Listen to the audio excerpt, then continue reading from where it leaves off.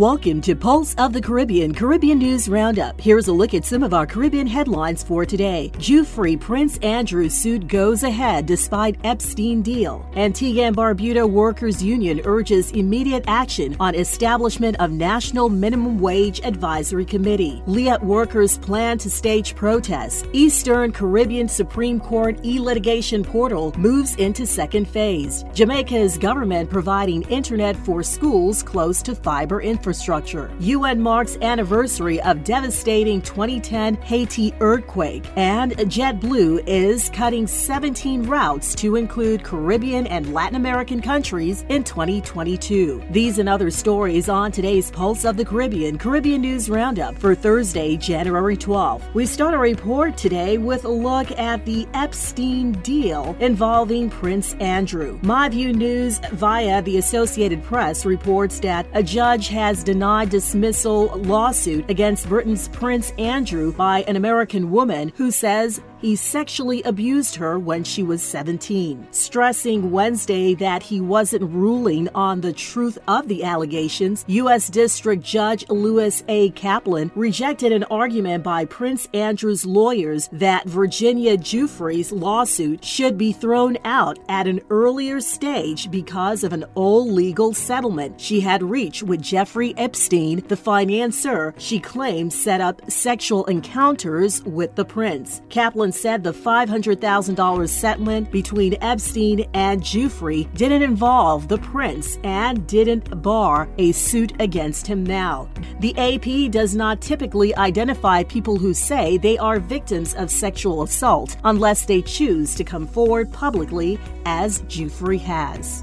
Antigua Newsroom reports that General Secretary of the Antigua and Barbuda's Workers Union, David Messiah, has written to the Minister of Labor, the Honorable Stedroy Benjamin, urging expeditious actions towards the establishment of a National Minimum Wage Advisory Committee. The creation of the said committee is in accordance with Section C-21 and 22 of the Antigua-Barbuda Labor Code. The latest correspondence to the Labor Minister follows a previous communication on January 10, 2020, requesting the appointment of the National Minimum Wage Advisory Committee.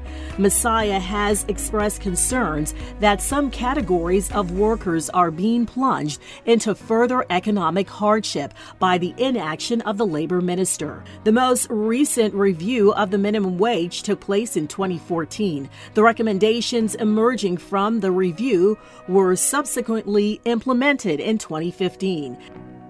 The Antigua Observer reports that former Liat workers are still fighting to be paid more than $120 million owed in severance and other entitlements, have hinted at staging a protest action. Yesterday, Arian Blanchard, the Barbados executive member for the Leeward Island Airline Pilots Association, disclosed on a local radio station that plans for a protest are in the works. The next move right now is we plan to protest in a few days, and this is going to take place in the Liat network.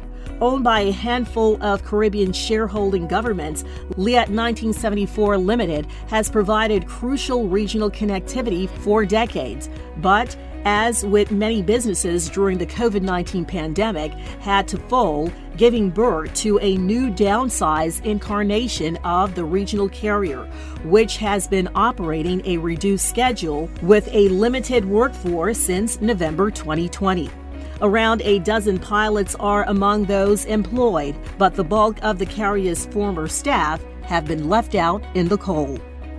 HaitiNews.net reports that on January 12, 2010, a 7.0 magnitude earthquake struck Haiti, leaving its capital, Port-au-Prince, devastated. About 220 people were reportedly killed, among them 102 United Nations staff who lost their lives when the building housing the mission there collapsed. Paying tribute to the victims, the UN in Haiti remember not only the hundreds of thousands of Haitians who lost their lives 12 years ago, but also the many thousands more more who sustained permanent injuries. At the time, some 300,000 people were injured, and 1.5 million became homeless during the 35-second-long tremor. Last August, another large earthquake hit the southern region of the country, killing more than 2,200 and injuring over 12,000 people and leaving thousands of homes destroyed. In a statement issued by the UN office, the organization renewed its commitment to work alongside the Haitian people and with the country's friends and supporters. The UN is on the ground continuing to work on long-term reconstruction, helping communities to build a sustainable, inclusive, and brighter future for Haiti. Grenada Now reports that citizens of Grenada and the OECS are seeking swift dispensation of justice throughout the court's jurisdiction can now rest assured. The implementation of the e-litigation portal has moved into its second phase. Chief Justice, Her Ladyship the Honorable Dame Janice M. Pereira, DBE, in her address to mark the virtual opening of the law year 2022 on Tuesday, January 11, proudly announced the region's judicial system has fully embraced technology in the administration of justice during the current global pandemic. E-Litigation Portal is an integrated e-filing and case management web-based application that provides court users and all stakeholders with access to assigned services anytime, anywhere, on any device, including smartphones, tablets, laptops, and desktops. Grenada's court system officially joined the virtual platform in June 2021, followed by St. Vincent and the Grenadines and Dominica in October, marking the integration of all member territories on the e-litigation portal. The Honorable Chief Justice said that the e-litigation portal embarks on its second phase. This phase will see the expansion of types of matters filed and managed in the portal to include high court, family, and criminal matters. I have no doubt that this expansion will be a much welcome development, leading to speedier resolution of cases and greater cost savings to many more court users. Figures represented on the court's progress in 2021 indicate that the court heard 351 appeals, full court sitting, and 437 matters in chamber hearings. The court also delivered 66 written judgments and 258 oral judgments, totaling 324 cases resolved. These figures mean that the number of cases filed and resolved at the appellate level was on par with data from pre-COVID-19. Jamaica Information Service reports that the government of Jamaica has started the onboarding of 362 schools that are in close proximity to its fiber infrastructure. This was disclosed by Jamaica's Minister of Education and Youth, the Honorable Fayval Williams, during a statement to the House of Representatives on January 11th. Of the 362 schools, connectivity work has started at 43 schools and 30 have been fully connected. For the remaining 661 schools that are not in close proximity to the government's fiber infrastructure, we are far advanced with a national procurement of internet supply for our schools, Mrs. Williams said. Additionally, the ministry is advanced in the plan to upgrade the network capabilities of schools so that there is Wi-Fi access in all classrooms to enable teachers to manage a blended environment in which some students will be in remote virtual environment while others are in the physical classroom on a rotational basis. 721 News reports that the Central Bank Van Curaçao and Saint Martin, in close collaboration with Worldline and the local commercial bank, has implemented the basic infrastructure for the instant payment. As a result of the January 15, 2022, all interbank payments in and between Curaçao and St. Martin will now be processed within a few seconds, 24 hours a day, and 365 days per year. This will also be the case for interbank payments between the banks in Bonaire, with the exception of 2 local commercial banks, which will join later in 2022. All banks in Curaçao, St. Martin, and Bonaire are participating in the Instant Payments Clearinghouse Settlement Mechanism. The Instant Payment Clearing and Settlement Mechanism, developed by Worldline, fully complies with international standards and International Standards Organization 2022.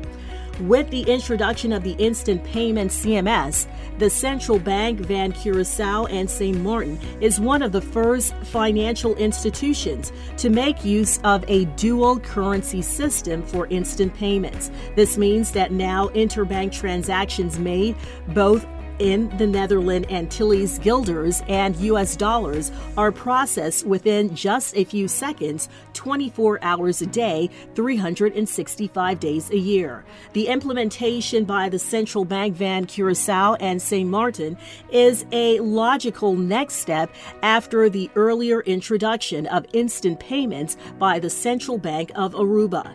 Instant payments is on its way to becoming the new global payment standard. The Times of India reports that the rising cricket stars from around the world are all set to take center stage as the 14th edition of the ICC Men's U19 Cricket World Cup kickstarts on January 14th in the West Indies. For the first time in the history of the biennial extravaganza, the Caribbean islands will be hosting the tournament that will see a total of 48 matches across 4 venues: Antigua, Guyana, St. Kitts, and Trinidad, with Sir Vivian Richards Stadium in North Sound hosting the Summit Clash. A total of 16 teams will be competing to lay their hands on the title. The teams have been divided into 4 groups where they will lock horns in round-robin style to progress to the Plate and Super Leagues phases. The final showdown is set for February 5th. 4-time champion of India for 2000, 2008, 2012, and 2018, who are the most successful team in the history of the tournament, will once again be strong title contenders and will be led by the dynamic Yash Dole from Delhi. He will be hoping to become the 3rd Indian captain from Delhi to lead India to the U19 World Cup title. The upcoming edition of the U19 World Cup in the West Indies includes participating teams from Afghanistan, Australia, Bangladesh, Canada, England, India, Ireland, Pakistan, Papua New Guinea, Scotland, South Africa, Sri Lanka, Uganda, the UAE, West Indies, and Zimbabwe. The dates of the tournament will run from January 14, that's tomorrow, Friday, January 14th through February 5th. And the teams are set in groupings. The groupings are Group A, Bangladesh, England, Canada, and the UAE. Group B, India, Ireland, South Africa, Uganda. Group C, Afghanistan, Pakistan, PNG, Zimbabwe. And Group D, Australia, Scotland, Sri Lanka, and the West Indies. Antigua Newsroom reports that JetBlue is canceling 17 of its routes in 2022. The airline is mostly cutting routes that it added during the pandemic in hopes of luring in more passengers. A JetBlue representative in a statement said, "As a part of our ongoing review of our network this spring, we'll end services on 17 routes that have underperformed and transition a handful of markets to seasonal." About 65% of the slash routes are to Latin America and the Caribbean destinations.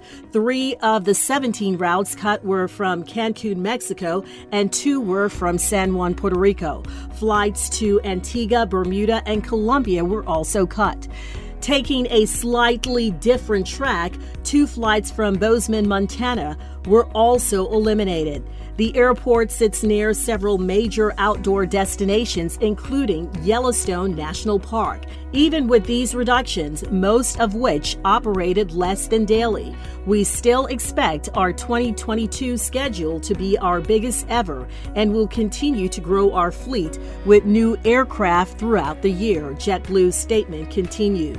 For more information on the cancellations, you can see the full listing on AntiguaNewsroom.com. And finally, St. Martin Island Times reports that Air Canada has announced a suspension of its flights to 15 Caribbean destinations, including Santo Domingo, Puerto Plata, and Samaná. The airline has attributed the measure due to the current pandemic. Throughout a communication sent to its main commercial partners and airport operators, the airline signaled its concerns about the rise of the COVID-19 variant in the Caribbean region. Air Canada's operations were restored after opening the Canadian market to tourism from the Dominican Republic, after more than 15 months of interruption of air traffic between the country and Canada due to COVID-19 restrictions. The Ministry of Public Health reported last Monday, January 10th, 5,155 new cases of people infected with COVID-19 in the largest bulletin marked with a number of 662 issued by that institution. Behind the flight suspensions is a drop in travel demand. Such a drop is driven by the rapidly spreading of the Omicron variant and by governments encouraging people not to travel unless necessary. This has been your Pulse of the Caribbean News Roundup for Thursday, January 13th. I'm Keisha Wallace, thanking you for choosing Pulse of the Caribbean News Roundup as your source for Caribbean-centered news right here, Monday through Friday. Be sure to spread the word to family, friends, and associates. For more Caribbean news stories and information, visit us online at pulseofthecaribbean.com and be sure to like and follow us on Facebook, now Meta.